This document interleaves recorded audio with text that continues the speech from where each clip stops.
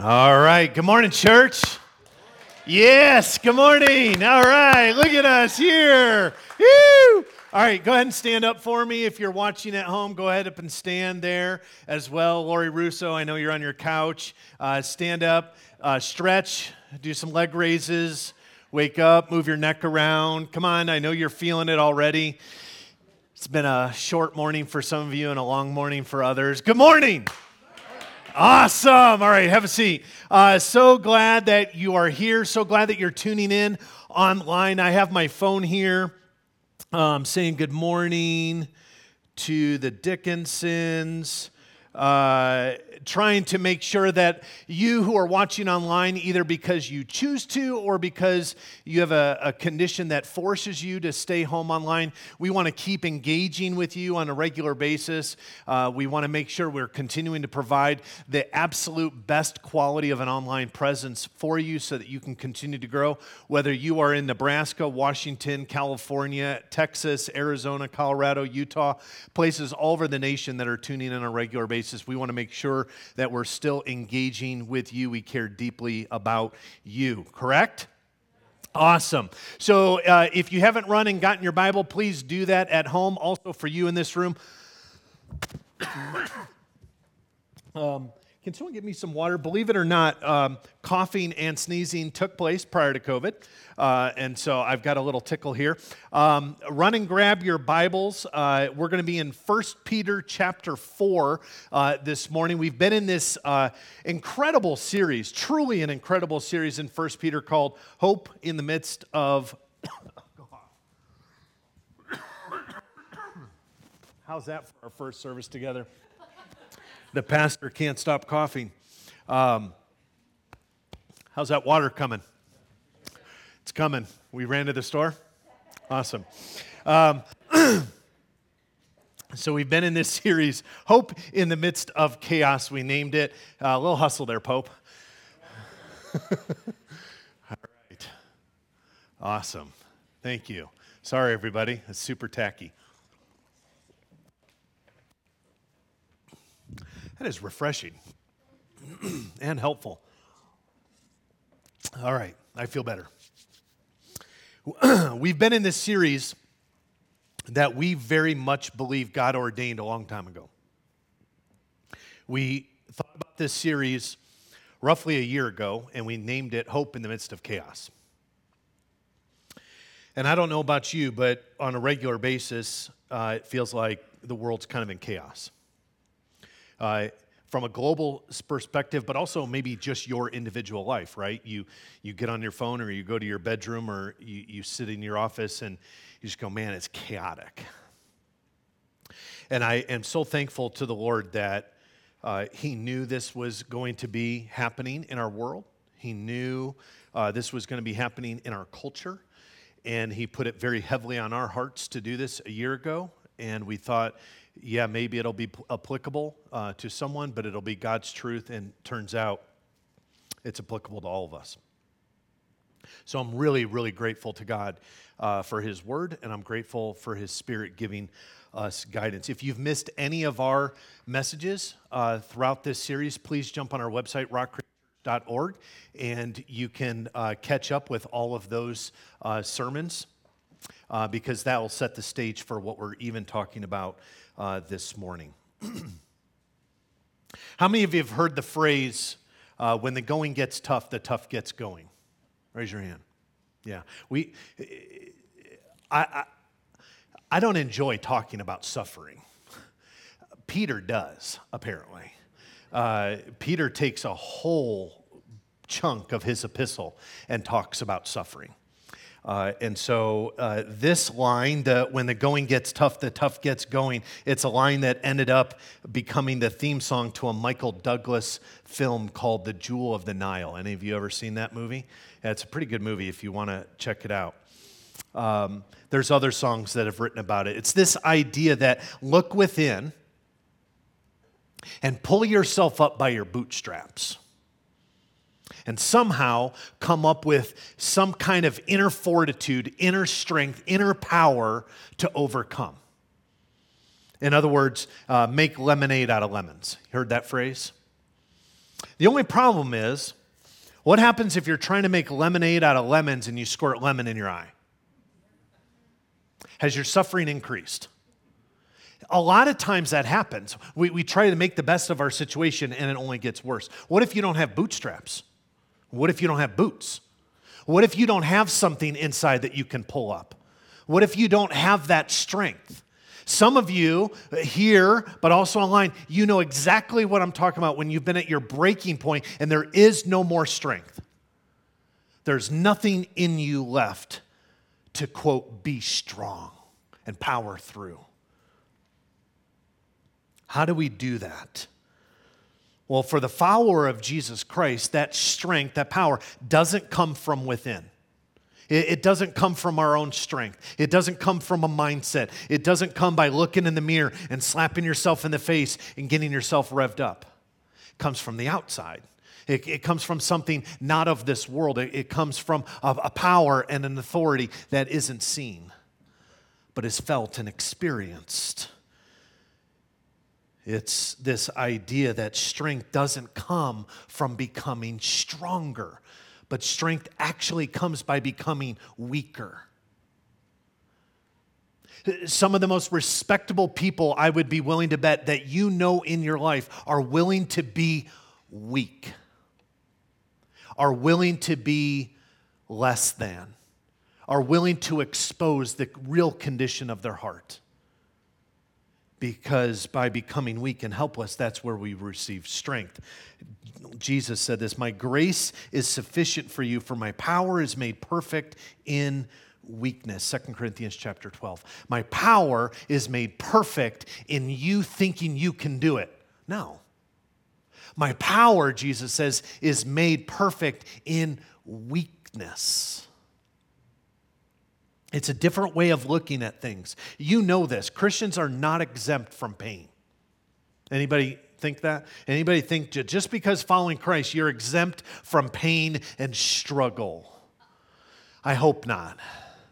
It's not going to happen. Especially if you're following Christ. Even when trying to do it the right way, struggles still come. I'm trying to raise my kids the right way. I'm trying to eat healthy. I'm trying to exercise. I'm trying to manage my finances right. And then bad things happen, even though you're trying to do the right thing. And a lot of times our initial reactions is this: why me? I'm trying to do everything right. Why me? Or better phrase, why do I deserve this? Why do I deserve this pain? Whether it's a physical pain, a mental pain, an emotional pain, a spiritual pain. I'm trying to do it right. Why do I deserve this? Or I gave my life to Jesus and this is what I get? A lot of times we can't sense that, but I promise you, first century church could. I'm following the ways, the teachings, the person of Jesus Christ, and this is what I get. And so Peter writes this epistle to Christians who are being persecuted because of their faith in Jesus. And Peter is wrapping up this letter. He's coming around the home stretch. The Pope is going to lead us next week. Stan is going to lead us the following week, and then Alex is going to close up this series in 1 Peter. We are on the home stretch, and Peter is trying to give some closing remarks. He's going to move on from suffering, but he wants to give some closing remarks. Here is what it says, 1 Peter chapter 4, starting in verse 12. Dear friends, this is out of the New Living Translation. Don't be surprised.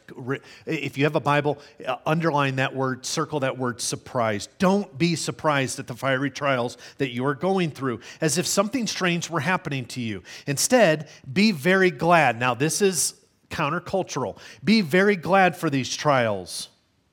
Make you partners with Christ in his suffering, so that you will have the wonderful joy of seeing his glory when it is revealed to all the world. If you were insulted because you bear the name of Christ, you will what? Be blessed. For the glorious Spirit of God rests upon you. If you suffer, however, it must not be for murder. Now he's going to go into what you shouldn't be suffering for. You shouldn't suffer for killing someone, for stealing, for making trouble, or prying into other people's affairs. We call those nosy bodies. Don't be one. But it is no shame to suffer for being a Christian. Praise God for the privilege of being called by his name. For the time has come for judgment, and it must begin with God's household. That's us. And if judgment begins with us, what terrible fate awaits those who have never obeyed God's good news. And also, he just wants to continue to drive this point home. If the righteous are barely saved, what will happen to godless sinners? So if you are suffering in a manner that brings glory and pleases God, keep on doing what is right. Trust your lives to the God who created you, for he will never, ever, ever, ever fail you. Amen? So let me review, because we can read this and we can go, wow, Peter's like, he's on to something. Well, I want to continue to give us a historical context, because the historical context allows these words to literally jump off the pages and take life of their own. They're powerful and life-giving if we read them in and of themselves, but even more so if we understand what's going on when Peter is writing this letter. It was the summer of 64 AD. For 9 straight days, a huge, a life-changing fire swept through all of Rome and destroyed literally everything. The emperor at the time, Nero. We've mentioned him a few times throughout this sermon series. Alex has mentioned him. Dan's mentioned him. I've mentioned him. We're going to dig into it a little bit. The emperor, the one who's in charge of all this, is Nero. To put it lightly, he was psychotic, to say the least. By far one of the most wicked men ever to walk the planet Earth. He was known for killing anyone if he had the slightest suspicion that they were going to betray him. He was also known for his desire and ambition to rebuild Rome at any cost, no matter cost financially, no matter cost to life. So when this huge fire set out, Roman troops were even stopping people from extinguishing the fire. They wanted it burned down to the ground. And so Nero's men would go around and they would actually start more fires as the Christians were trying to put the fires out. The general population began to resent their emperor at the ultimate high. Imagine this, a country who doesn't like its leader. One report said about Nero, as the fire was burning, quote, he stood in the tower of Maecenas and watched gleefully as the city burned to the ground. In fact, he was charmed by the loveliness and the screams from the flames. This is Nero. And so Nero realized there's a public outcry against me. I'm going to blame someone else. I'm going to make sure someone else takes the fall for what's going on here. And so guess who he blamed? Yeah, Christians. Christians got the blame. They became the scapegoat for the burning of Rome. And this was actually evil but brilliant on behalf of Nero. Why? Because Christians were already ostracized. They were already being picked apart. They were the low-hanging fruit. They were easy to kick to the curb. And so why not just throw more on top of them? And so that's exactly what Nero did, is he began a campaign in 64 AD that the Christians are the one who started and inflamed the burning of Rome. Now, this made sense because all the Christians at the time were already being destroyed by false presumptions about their faith. Some of you might have experienced this, where maybe your unbelieving friends or family members or neighbors or coworkers have a thought of what does it mean to be a Christian, and they project that onto you, and you're like, no, that's not even the case. Well, it was the same thing for this first century church. They presumed that Christians actually practiced cannibalism. You know where they got that? Because they took communion, the body and the blood. And so they were disgusted by Christians because they thought they eat one another. They thought there was incest. Why? Because brothers and sisters greeted each other with a holy kiss.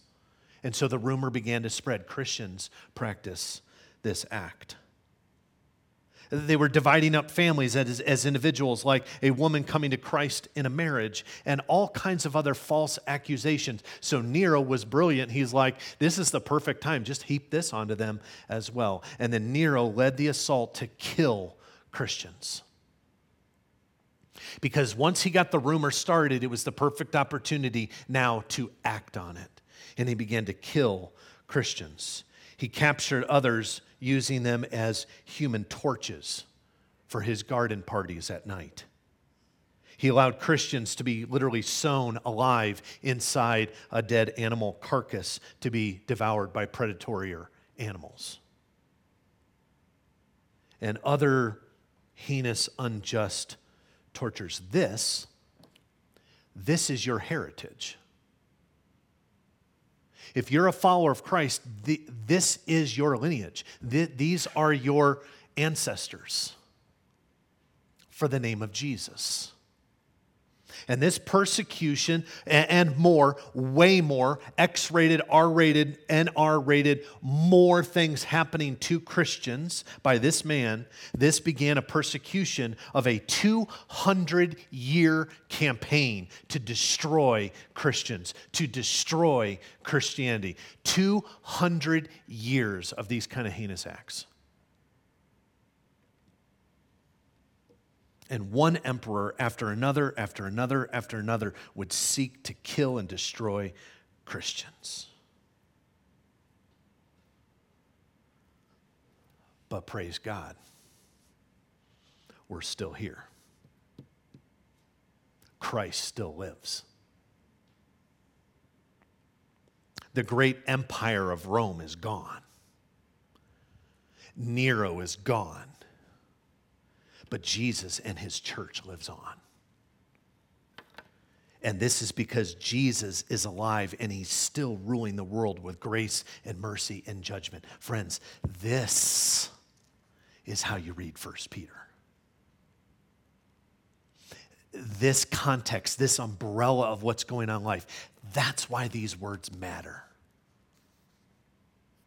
And so when you hear, instead, be very glad at these trials. I don't know how many of you have ever seen torture. I haven't. But it seems a little counterculture for Peter to say, be very glad in these trials,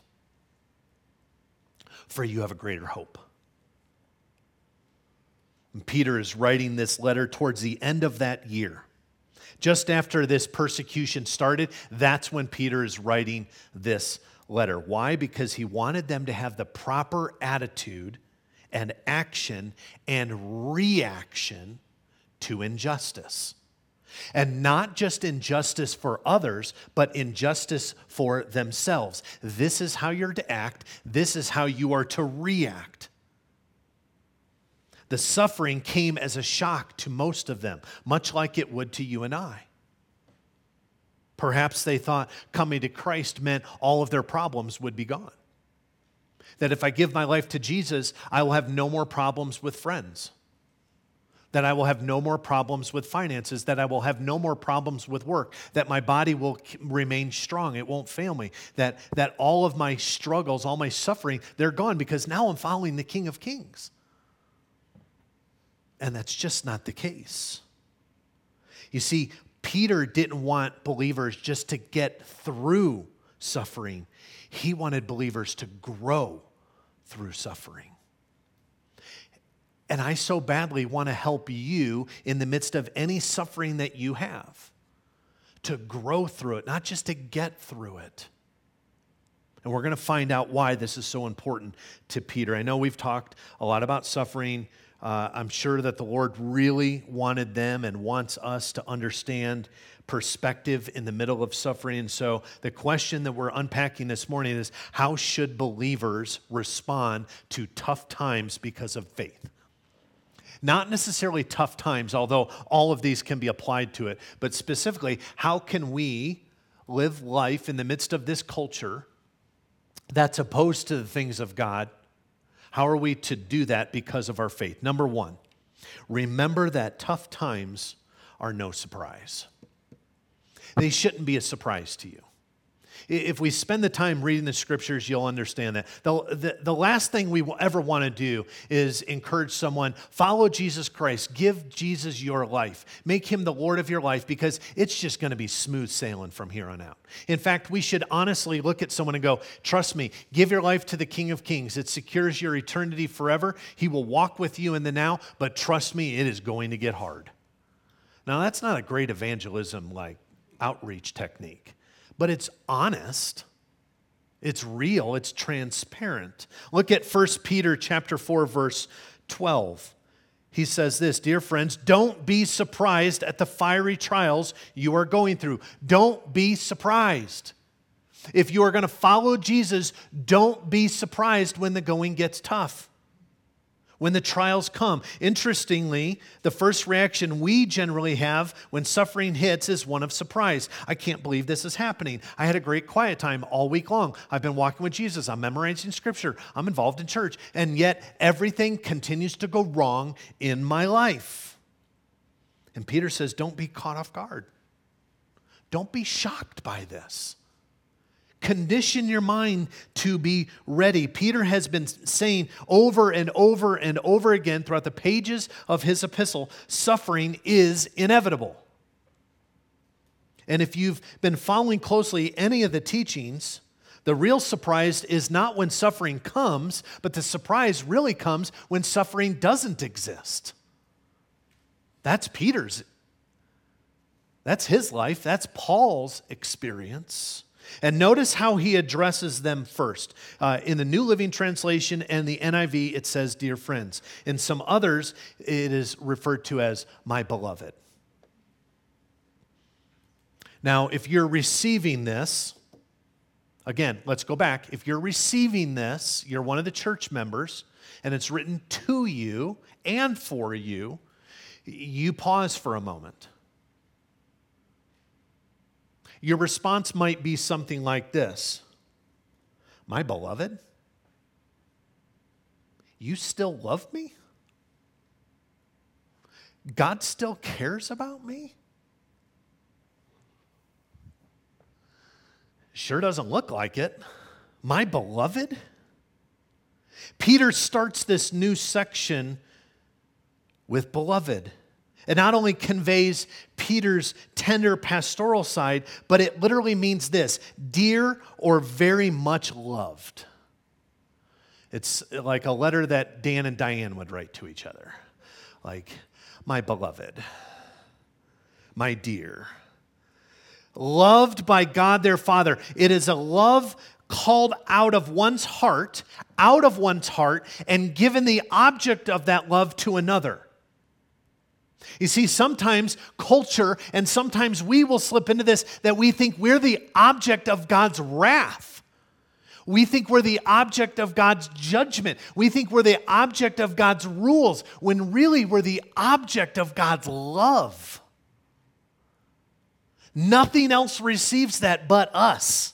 Creation. We are the objects of his love. The NIV and the New Living Translation say, dear friends, and it just misses it. And I love the New Living. That's what I use. But it lessens the impact of this word. This word emphasizes and implies that they are the object of God's immeasurable love. Not a building, not anything else in creation, not the mountains, not the flowers, not the ocean, not the animals. Humanity, his children, his sons and daughters, you're the object of God's love. So when he's in heaven, he's thinking, I'm going to love. I've got this love that I can't contain in my heart. Where does it go? It goes to Miranda. It goes to Hunter. It goes to Alan. We receive that. There's nothing else that gets God's love. And we need to hear that word all the time in our heart, especially those who are struggling with suffering. Because if you're not careful, you will begin to wonder when you suffer, does God love me? Does God even care about me? When your body's breaking down, when there's strife within your family, When you see a loved one suffering, does God even care anymore? And Peter so badly wants these people that are watching their loved ones be tortured and killed for gain to know God loves you. Don't lose that. Hang in there. And so Peter used beloved 8 times in his 2 epistles to ingrain in their minds that they are loved by God, and circumstances will never change that. In your life and in mine, nothing can separate us from God's love, Romans chapter 8. And there is no pit so deep that the love of Christ is not deeper still. So as deep as you think you're in it, or as deep as you think someone you love dearly is in it, God's love is deeper still. So don't act surprised when tough times hit you. Number 2, remember that tough times help us to experience true joy. Look at verses 13 and 14. Instead, be very glad, for these trials make you partners with Christ in his suffering, so that you will have wonderful joy of seeing his glory when it is revealed to all the world. You will have wonderful joy. So I shouldn't be bewildered or shocked when suffering happens. But how do I handle it? Peter says, keep on rejoicing. Even when you don't want to, keep on rejoicing. You have a bad day, someone slanders your name, people are ostracizing you, praise his name, rejoice his name, over and over and over and over. Keep on rejoicing. One commentator notes this, quote, Peter is far more merely advising his Christian friends to fix on a brave smile when suffering for Christ comes their way. He is not saying to rejoice in the pain. That would seem ignorant. He's not saying rejoice in the pain, but he's saying rejoice in what the pain will accomplish in our lives and what the suffering means for them now. All of this is a command. We choose to rejoice. Commentators are super smart. It's just great writing and great direction for you and I.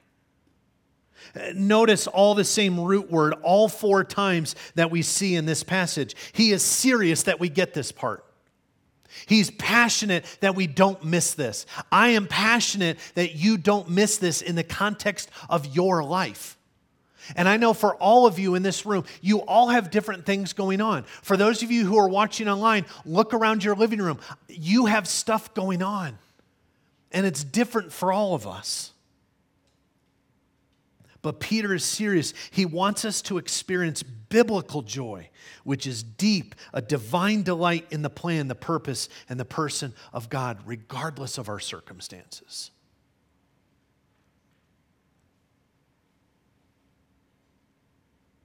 Remember 3 guys that were thrown into the furnace in the book of Daniel? This is so great. Alex is leading us in songs of Even in the Fire. We're talking about this, the fieriness, the trials in the furnace. Remember these 3 guys? Daniel chapter 3. If you haven't read this story, just tuck that away for later and go read the story. They threw these 3 guys in the furnace, but how many did the officials see? They saw 4. 3 thrown in and 4 are seen. And I want to say, praise God that he joins us in the furnaces of our lives. Can you imagine walking through your struggles all by yourself? I'm not talking physically like I don't have family around, I don't have friends around, but you don't have your God around. Praise God that he joins us in the furnaces of our lives.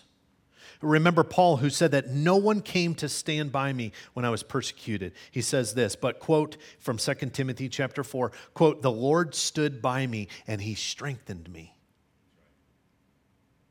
When no one else is going to stand beside you, when no one else is going to sit on your bed in tears with you, if no one else is going to sit at the kitchen table as you wring your forehead in stress, know that the Lord stands beside you and absorb his presence. Remember also Stephen. Stephen, upon being stoned to death, says that he was, quote, full of the Holy Spirit, gazed into heaven, and saw the glory of God and Jesus. This is so important. We miss this in Scripture. Jesus is standing at the right hand of God. Why is this important? This is the only time in Scripture that we see Jesus standing.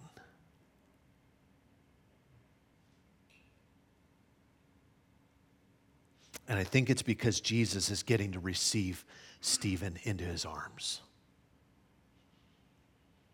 It's like when you have family come to town and you're standing in the doorway. Bring it in. Maybe pre-COVID, bring it in. Jesus is standing there, ready to receive Stephen in his arms and really to stand with him as the rocks are thrown. Friends, Jesus stands for you today. And where you are too weak to get up, Jesus stands for you. You see, often in suffering, we want an ejection seat. See those in like fighter pilots? Hit the eject button, they shoot out the plane crashes, there goes $20 million, and they parachute down. That's what we want in our suffering often. We just want a parachute. We want to get out of it. But it's right there in the middle of the pain that we can experience his closeness. It's right there in the pain and the suffering that we can experience the closeness of God. Mark Twain once said this, if God answered all my prayers, I would seriously doubt his wisdom. Raise your hand if you agree with that. Yeah, I'm awfully glad God hasn't answered some of my prayers. A, because I would have missed it, but also he knows better. God is wise and he knows what we need, even when often it is not what we want. Number 3. Remember that tough times help us re-examine our hearts. This is from 1 Peter 4, 15 through 18. God disciplines those who he loves. We read that in the book of Hebrews, chapter 6. Again, God's love is one that desires to perfect us, not to pamper us. Listen to this, especially for those of you who are fairly young. You decide if you're young. God wants to grow you, not pamper you. He's not interested in any way, shape, or form, I believe, of making you happier and more comfortable. He's not an airline stewardess. He's not saying, do you need another pillow? Do you need another blanket? Do you need something to drink? Do you need a warm up? Like, he's not your servant. His desire is to perfect us, not pamper us. Suffering is a great time for self-reflection and examination of our hearts. Because of this, suffering is meant to purify us, not destroy us. Your suffering, whatever you go through, is meant to purify you, not destroy you, not to make you miserable, not to send you in a deep, dark place of deep despair, but it's meant to purify you. And when God puts us in the fire, it's his plan to get us to search our hearts, to look inward, to take an honest examination of who we are. This is part of growing when the going gets tough. But if all we want to do is hit the ejection seat, we are going to miss it. You're going to miss the greatest opportunity for growth. Perhaps you have doubted the Lord's goodness. I'm not going to ask for a show of hands. Maybe you watching online, you've had a moment where you've doubted the goodness of the Lord. Suffering is a great time to ask the Lord to search our hearts, to reveal any wicked way in us. Alan Redpath, any of you know Alan Redpath? He's one of the former pastors of Moody Church. He was once sent to the hospital. He said while he was lying in the hospital, he was struggling remembering his sin. He was having this moment where he's like, man, I remember this sin and this. I thought all of these were dealt with and I still have this sin. He thought he had given those up long ago and he couldn't believe it. By the time he got out, he said the time of suffering was so good for him because he said, quote, I realized the only good thing about Alan Redpath is Jesus Christ. And friends, that's a good place to be in. When we remember the only thing that's good in me is Jesus Christ. Suffering might be a bumpy road along the way, but it loosens the grip of sin as we draw near to it. Pastor Greg Laurie recently used this analogy. I heard it on the radio. He said, if you have to choose between a smooth flight with a crash landing or a bumpy flight with a safe landing, you'll opt for the bumpy flight. Yes? Some of you hate flying, so you're like, I don't know. Like bumpy or just one big bump? But there are those who say, I don't want trials. I don't want to go against the world system. I want to take the path of least resistance. I want to take the easy way out. I don't want to deal with conflict. I don't want to deal with pain. I don't want to deal with suffering. The world just needs to get along and live in harmony so we can just be peaceful. I want smooth sailing, and those people are foolish because they might escape a bump or two along the way, but they are in store for a fiery crash. On the other hand, those who presently deal with a bump or two along the way will make for a safe landing in heaven with our great triune God. Friends, this eternal perspective is so important, to be able to fix your mind on the things that are way, way, way, way, way out there. Jesus coming again. So suffering is no surprise, a time to experience true joy, and a time to re-examine our hearts. And lastly and quickly, the last one, remember, tough times help us to trust God ultimately. Peter ends by giving us an application from verse 19. So if you are suffering in a manner that pleases God, keep on doing what is right and trust your lives to the God who created you, for he will never, ever fail you. Notice it's according to God's will. All suffering passes through the hands of God before it comes to us. Oh, look at the word entrust. Some of your versions have that word. Entrust, it's a banker's term. It was a banker's term even in biblical times. It was this idea that you made a deposit for safekeeping. Some of you practice that now. You'll deposit your money into a 401k, or you'll deposit your money into a Roth account, or whatever it might be. It's the same word used by Jesus when he said, Father, into your hands I commit my spirit, Luke chapter 23.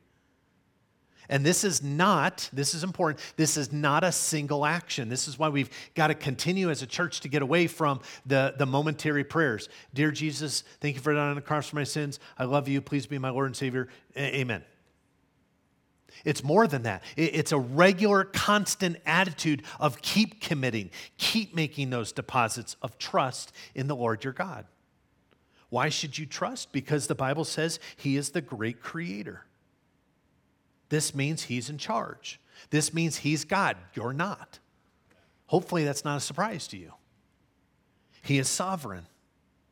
He can be trusted. He controls and rules the world. He is able to keep you in his hands, to protect you and to provide for you. The opposite of trust is control. And I want to say this as loving as I can possibly muster in my pastoral being. Stop trying to control your life. Stop. Stop trying to take captive your entire life. Remember the song, Jesus Take the Wheel? It's one of Randy's favorites. Not judging. Stop trying to control your life. Trust him who keeps his hand on the thermostat. Really, Josh? Hand me your phone.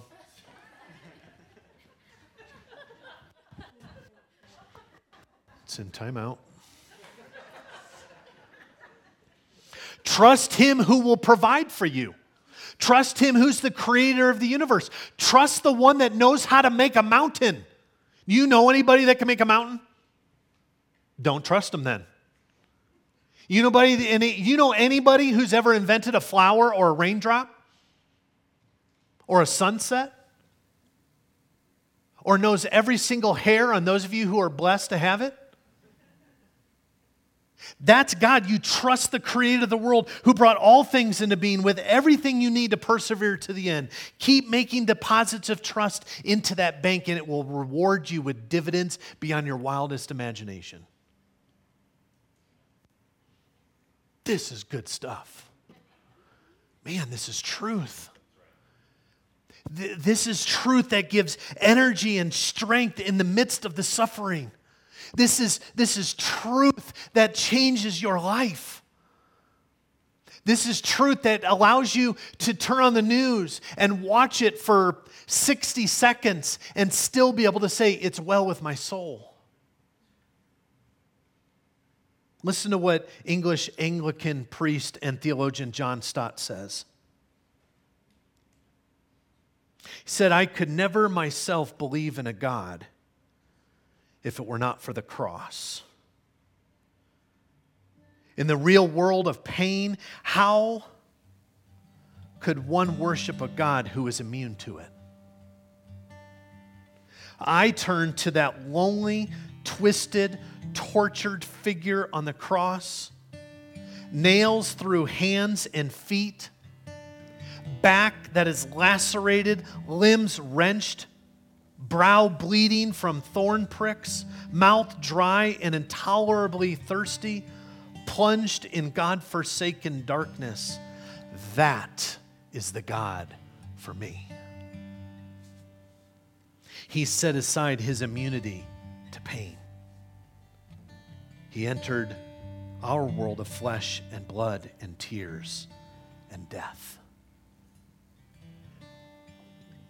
If you've not read a lot of John Stott's material, I strongly encourage you to pick up some of his stuff and read it. This is the God for us. This is the God for you. Pain is real. Suffering is real.